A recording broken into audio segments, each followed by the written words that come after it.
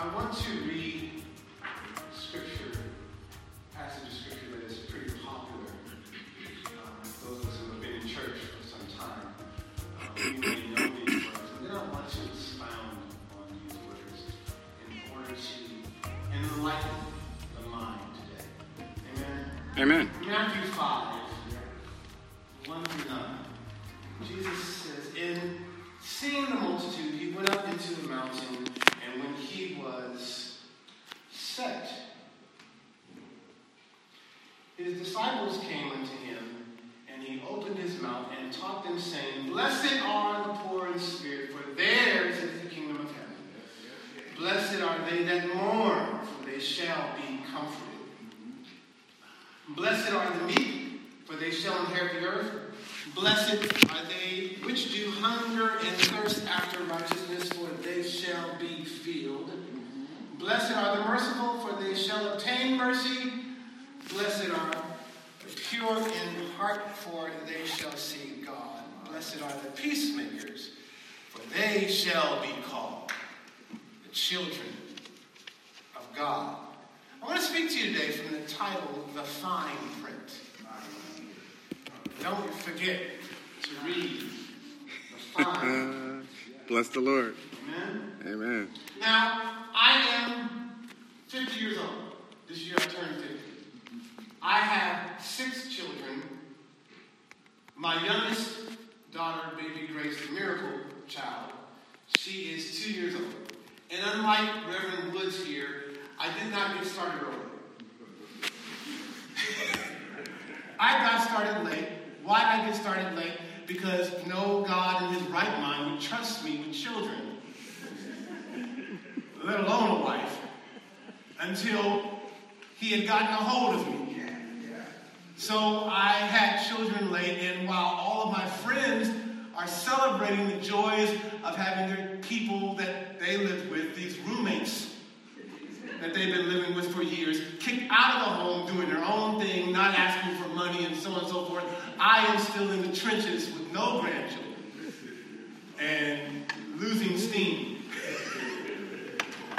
Going to the gym to try to collect myself, to try to hang in there with these roommates that I have that live in my home. And like children, and everyone knows, we just returned from the Bible Bee. Children, when they're around the children, they get sick. And they were around a lot of kids. And so my children are sick today, every last one of them. And then my wife, who was supposed to be here to sing, she had a doctor's appointment that she had to postpone because now she has to watch children while I had to watch children. And she had to get blood work early, and I barely made it here on time. Forgive me for that. But I have children, and those children are a lot. We love them, and we care about them. And we are now living in a time of inflation, and these people are costly. Amen? I go to the grocery store, and I just... And by the time I come in the door, my 2 boys who eat the most, and they are the oldest, are sitting at the refrigerator waiting for me. It's a costly time. And so during these times, you would be tempted to get some help. And let's just say that the thought has crossed my mind, I'm sure like many other people, where we might want to get into the lottery or win some sweepstakes, or somebody help me out with something here. Because this is beginning to get expensive. And so you imagine yourself going into a situation or going into the nearby alcoholic store, as I call it, to purchase some ticket that would hopefully win, get you $100 million. And so you read the rules very briefly. You go into the store to purchase, hopefully, these winning tickets, and you hope it with all your heart that you win the prize money. And you start dreaming about what you would do with all the money you've won. You've already picked out the neighborhood you're going to live in. You've already picked out the house you're going to live in. You've identified your new ride that you're going to buy. You know what I'm saying? Diamond in the back, sunroof top, digging the city, gangster. You know what I'm saying? You got it all figured out. cousins are going to have your new address and which cousins are not. Got some money now? I don't even know who you are. Who don't know that? Well, the day finally comes when they announce the winning ticket, and guess what? You realize that you are holding the ticket where you can collect $100 million. Break it up, Pastor. You are about to be a millionaire because you are in possession of the winning ticket. So you hop in your old jalopy. You don't care that you're about to get your ride. Go down to the place to collect your money, only to realize that you've made an error. You didn't look closely enough, or you did not understand the fine print. This is good. Yeah. You read over the rules, you glanced over them, you purchased the winning ticket, but you misunderstood some incredibly important detail. It would be terrible to find out that after you won all that money, that some error has disqualified you from disowning them cousins.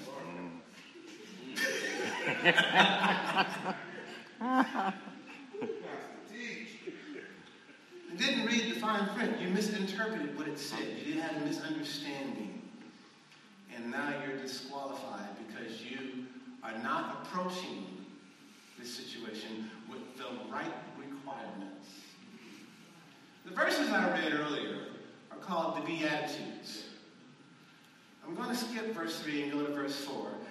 And I'm going to change translations because a lot of times when we have our old King James translation, which is my personal favorite, sometimes we take for granted we understand exactly what it means.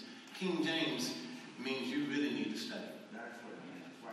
A lot of mistakes have been made with that particular book, even though I believe it is most correct. But if you don't know what you're doing, get another translation so be coded a little. Bless the Lord. It's all good. Amen? We worship God, not a version. Okay? Yes. God blesses those who mourn. Out of the New Living Translation.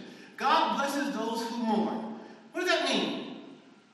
Verse 4 says, those who mourn. Now, we are mourning today, but that's not exactly what that verse means. Not the kind of sorrow that we are experiencing today, realizing that we have lost a loved one. To decode that, it means those who mourn are those who are sorry about the sin that they have committed. Those who are mourning and sorrowful about the sin in this world. Sorry about the condition of this world. Sorry about the fact that this world, though it was created by Jesus, has been rejecting Jesus. Sorry that this world does not recognize its true King. And it says, blessed are those who mourn, for they will be comforted. They will be comforted when? When the true King of this world, Jesus Christ, returns. Verse 5, blessed are those who are humble. KJV says, King James Version says, blessed are the meek. You remember that? Yes. Okay? That word humble, meekness, means blessed are they who are powerful, but they are power under God's control. Yes. They have the ability to be gentle when they could choose to be harsh. Amen? And brutal. It says, blessed are those who are humble, for they will inherit the whole earth. Amen? Those who have power under control. I could get you, but I decide not to. You are within my grasp. You're within my power. I could ruin you. But I decide to be gentle. Amen? Verse 6. Blessed are those who hunger and thirst for justice or righteousness. They crave righteousness. They hunger and thirst after righteousness. They want to see justice done. They want to live holy in their own lives. They long to see honesty and integrity in this world. They long to see justice in society. They look for practical holiness in the church. For they shall be satisfied, those who hunger and thirst after justice or righteousness. When the King returns, they will be satisfied. We will finally see the earth as God intended it to be. and people will be satisfaction because people are finally obedient to their Creator. Wow. Interesting, huh? Yes. When you dig a little bit, you find out what these verses really mean. Verse 7, let's keep going just a little. God blesses those who are merciful, those who show mercy, those who withhold punishment from others who have offended them. Those who withhold punishment from those who deserve it. He says, for they shall be shown mercy. Not only that, those who are withholding punishment, but those who help the need, see a need, meet the need. Jesus says they shall receive mercy themselves. God will withhold punishment on Judgment Day. You will not get what you deserve. And God will also show mercy to you while you're here in the land of the living. He will meet your need. Amen? Verse 8. God blesses those whose hearts are pure. For they shall see God. The pure in heart shall see the Lord. Those who have unmixed motives. That's what that word means. Wow. Would you drink a glass of water with a little bit of poop in it? No. You want your water to be pure. Amen? Blessed are those whose hearts are pure. Those who have unmixed motives. Those who don't have one foot in the world and another foot in the church. Bless the Lord. Those who want to see the will of God done on earth as it is in heaven. Amen? Amen. He said, for they shall see God. They will be the ones who will see our Savior Jesus face to face. Blessed are those who work for peace. The peacemakers. Right? Those who intervene into trouble and find peaceful solutions instead of sitting back and allowing strife and contention to win the day. They will be called the children of God. Why? They display that they are God's children because they are peaceful just like their father is. They imitate their dad. Now, Jesus is not saying that God blesses those who can pull this off every now and then. Jesus is not saying you are considered blessed by God because you were really merciful and kind in the 70s. But then you just stopped. This is speaking of a person, watch this, hear me if you don't hear anything else I say to you. This is speaking of a person who's considered consistent. They are consistently displaying the character attributes of God throughout their whole entire lifetime. Wow. Did you catch that? Yeah. Not speaking to me. These verses are known as the Beatitudes. People have often said, this is what your attitude should be. Right? And I agree with that statement. But the truth is Jesus is saying something way deeper than that, much more than that. He is saying that this should be your attitude from the time you come from your mama to the time you leave this planet.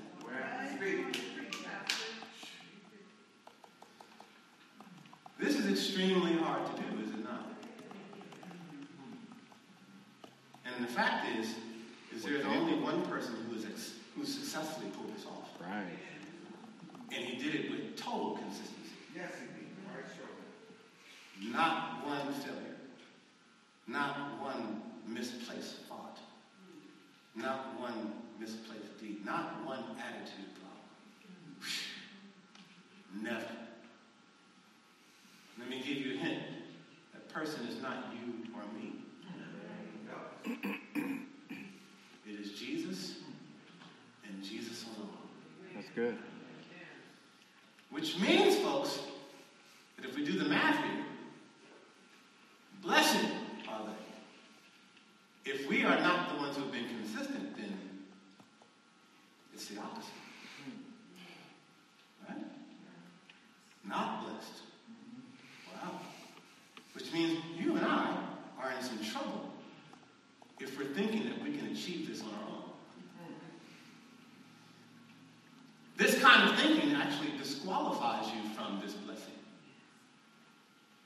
show up wanting to receive the money from your winning ticket, you get no $100 million. You've been disqualified. You are not blessed. You do not go to heaven. You go to hell.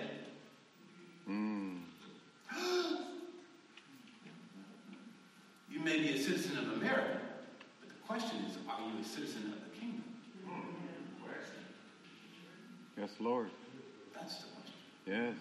Yes, Lord. Now, same chapter, down to the 17th verse. Jesus said this, "Don't misunderstand why I have come. I did not come to abolish the law of Moses or the writings of the prophets. I didn't come to erase God's rules. No, I came to accomplish their purpose." He did not wave the law aside. He did not say, "Thou shalt commit adultery, that's okay. Thou shalt smoke, thou shalt do drugs, thou shalt steal." He did not say that. He didn't wave that aside. He came to accomplish their purpose. He did that by meeting all the demands of God's law. In all the strict requirements, he did it in his life, and he did it in his death. He died for every last one of us who did not fulfill what we were called to fulfill. Is this plain enough for you? Yeah. Do I have your attention? Yes. Amen. Verse 18. "I tell you the truth, until heaven and earth disappear," Jesus says, "not even the smallest detail of God's law. Not one jot or tittle," as it says in the King James Version. In other words, not the line that makes it an L or the cross that makes it a T. Not one jot or tittle will disappear from God's law, keywords, until its purpose is achieved. What is the purpose of the law? When we recognize we cannot please God by following his law, knowing that we've all broken it because we've not been consistent, right? Right. The law causes us to realize something very, very key, that we cannot do it. So if you ignore the least commandment, Jesus says, and teach others to do the same, you will be called the least in the kingdom of heaven, which means, okay, you got in, but you're in a great position. You're in the kingdom of heaven. You'll be called the least in the kingdom of heaven if you ignore the least of his commandments and teach others to do the same. And then he says in the next part, "But anyone who obeys God's law and teaches others to do the same will be called great in the kingdom of heaven." This is the best position. Bless the Lord. Amen? But then verse 20. But I warn you, unless your righteousness is better than the righteousness of the Pharisees and the teachers of the religious law, you will never enter the kingdom of heaven. That's the worst position to be in. Okay? Jesus is not placing impossible demands on his followers to enter the kingdom. Jesus is speaking about the heart here. Okay? The Pharisees were these guys who tried to do everything just right. The Pharisees obeyed God's laws outwardly, but couldn't do it behind closed doors. Okay? And here's the biggest issue. They were not humbly looking to Jesus to make any changes. They were trying to do it all on their own.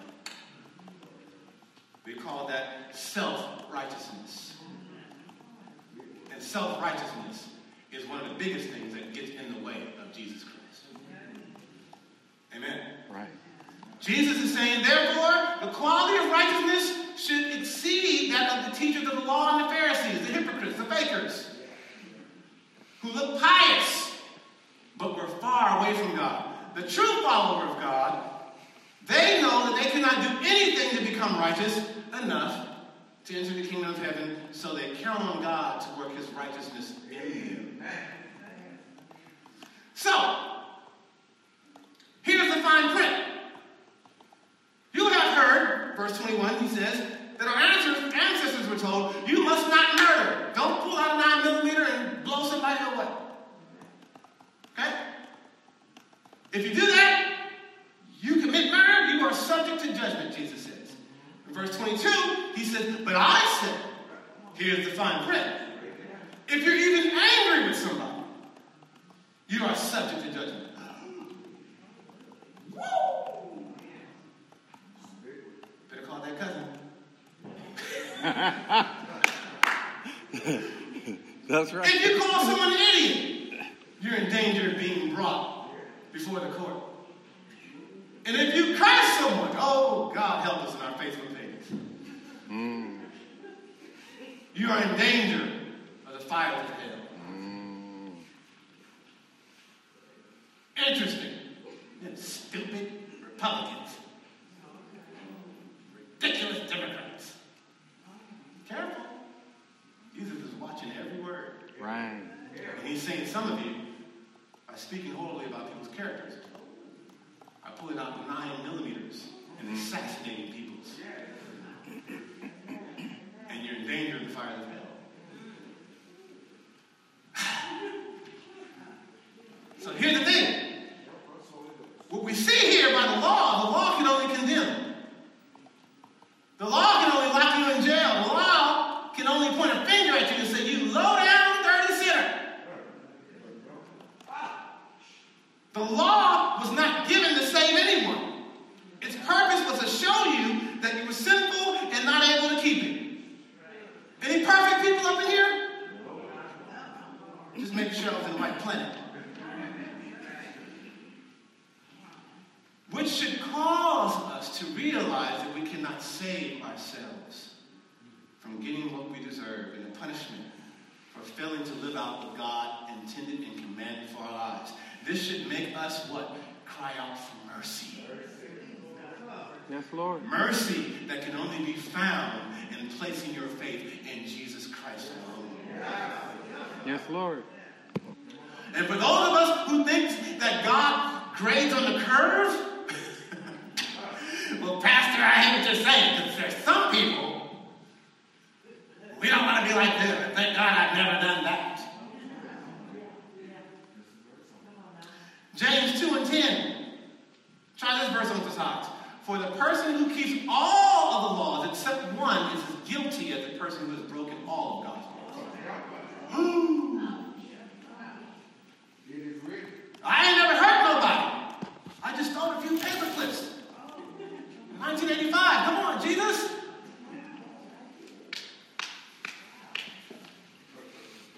The fine print says none of us meet the requirement.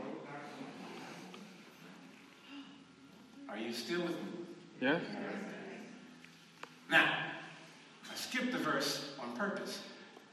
Same chapter, Matthew 5. This time, verse 3.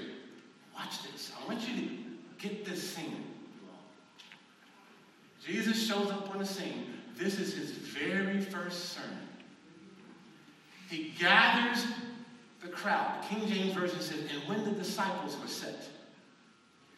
In other words, the crowd was there, but he was speaking to the followers. Okay? The crowd heard the same sermon, but the intention was the intention of the sermon was for those who could actually hear him and do what he said. Okay? Verse 3 says this, and we want to contrast that with verse 20. Verse 3 says this. This is the very first thing Jesus says as far as preaching. This is what he wants us to know. Right out the gate. God blesses those who are poor. Blessed are the poor in spirit. New Living Translation. Hear the truth of it. Let's decode it. God blesses those who are poor and realize their need for him.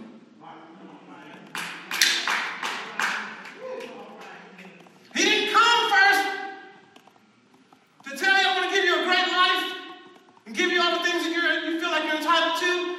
First thing out of his mouth, God blesses those who realize that they need me. Wow. He said no other sermon before he said those were, that was verse 3 is when he first started the sermon. And he says this promise to those who realize that they need him. He said, for the kingdom of heaven belongs to you.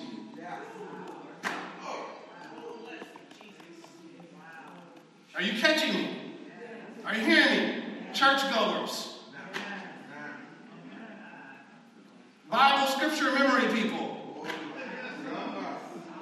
Choir singers and ushers and, well, I don't do that. I don't live that way. I'm not like some folks. I'm not a drug addict. I ain't never been here. I ain't never done that, Pastor. I must be a pretty good person. God blesses those who realize that they need Jesus. That's the Lord. You better say it. That's right. Period. Those who understand that they are spiritually bankrupt. And without Jesus Christ, there is no $100 million. There's no heaven. Are you catching what I'm trying to say to you? Yes. Amen. Contrast with verse 20. He said, I warn you, unless your righteousness is better than the righteousness of the teachers of the religious law and the Pharisees, you will never even enter into the kingdom of heaven. So here's the thing.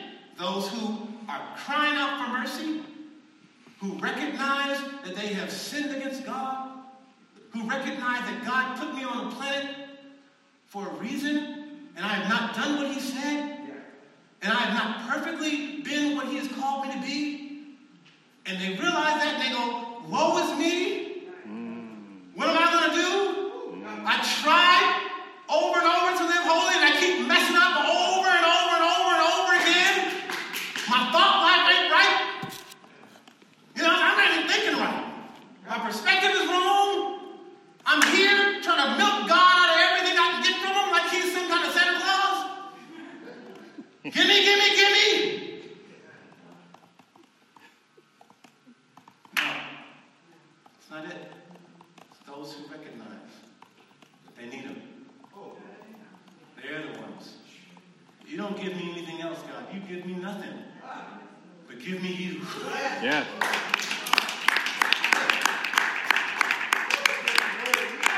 If I don't have you, I can't please the Father. Because you're the only one that's done this perfectly.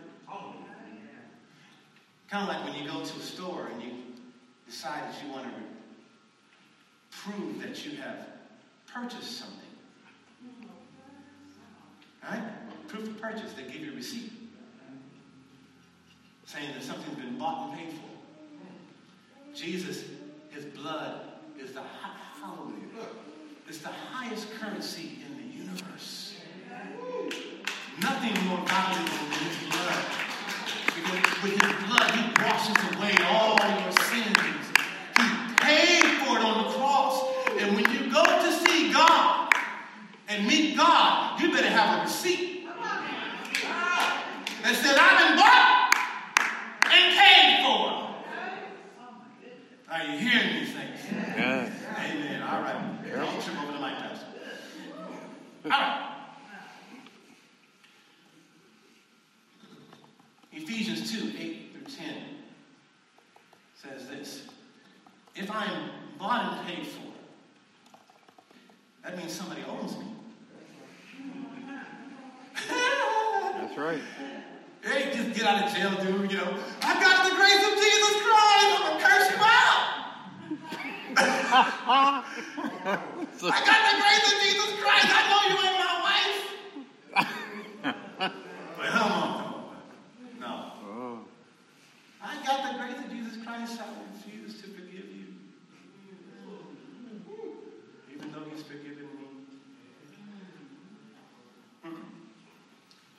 Ephesians 2, 8 through 10 says, for by grace are ye saved, through faith, and that not of yourselves is the gift of God, not of works, lest any man should boast.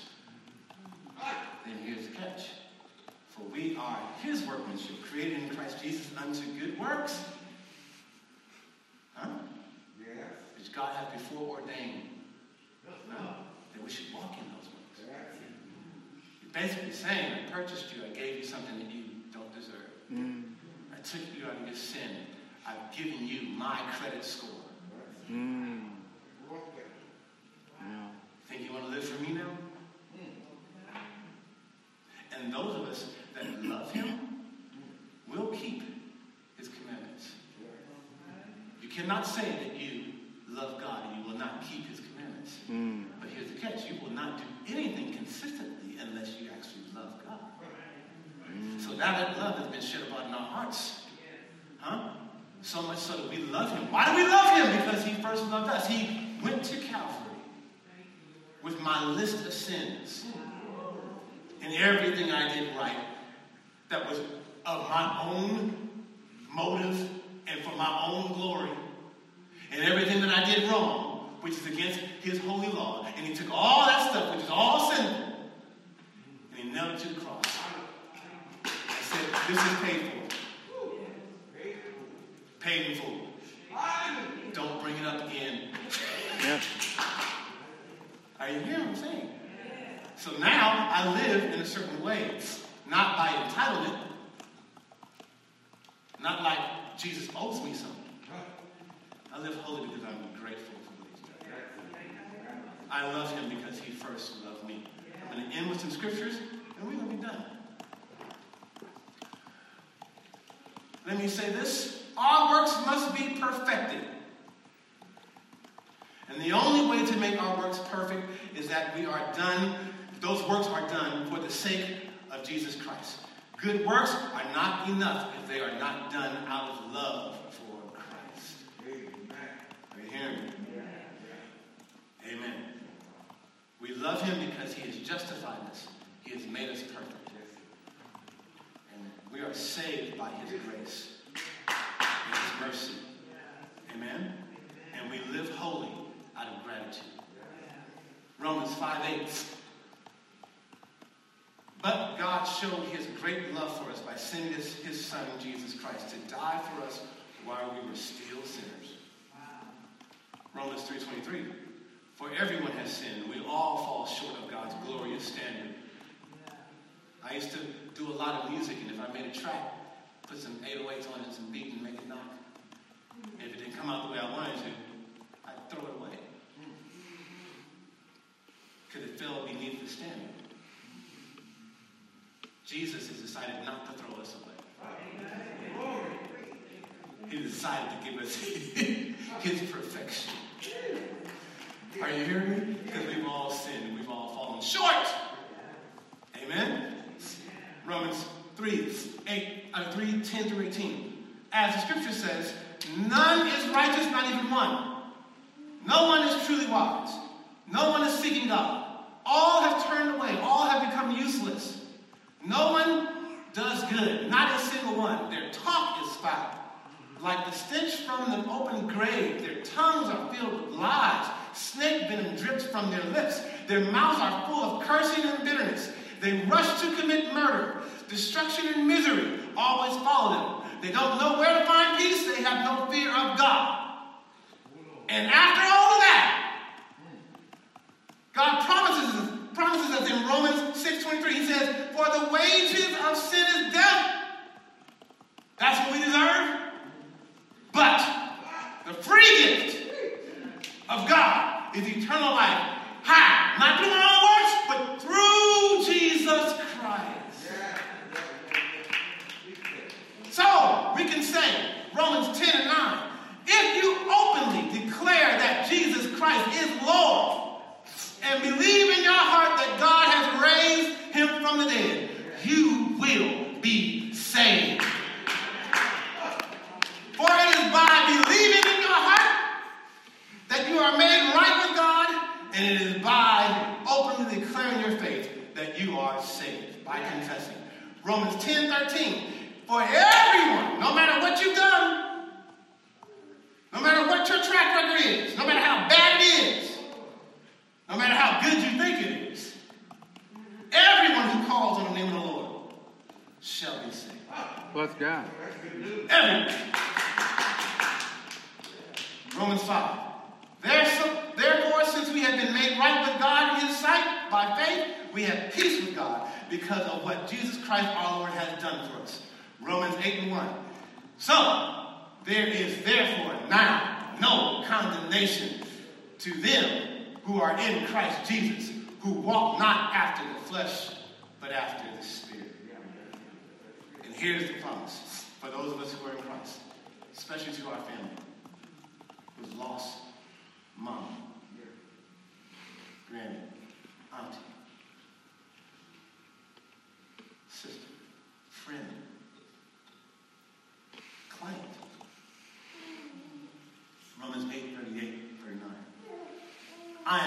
convinced that nothing can ever separate us from God's love. Neither death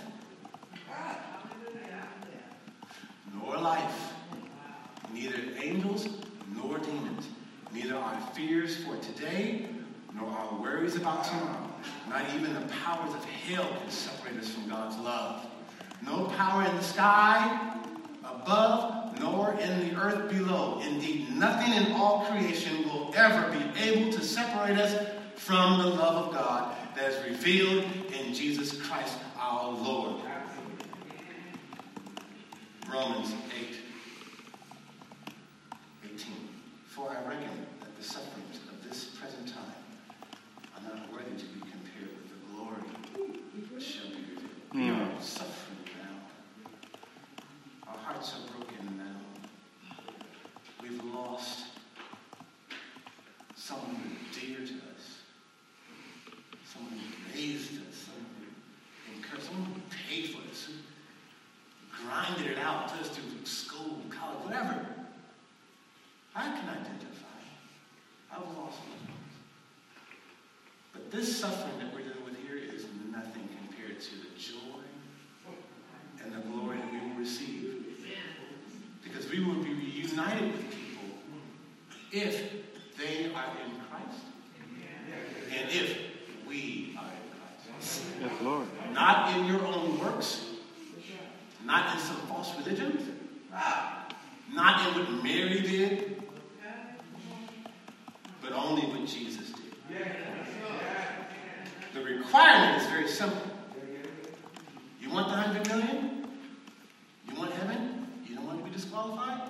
Read the fine print. And the fine print says the only way to get the reward is to trust in Jesus Christ and no one else. God has only given one way to please him. And he pleased him through his own son. You're either in Christ or you're out of Christ. And that's not the same thing as religion. That's faith in Jesus Christ and what he did on the cross to save you from your sins. Do you have your receipt? Can you collect?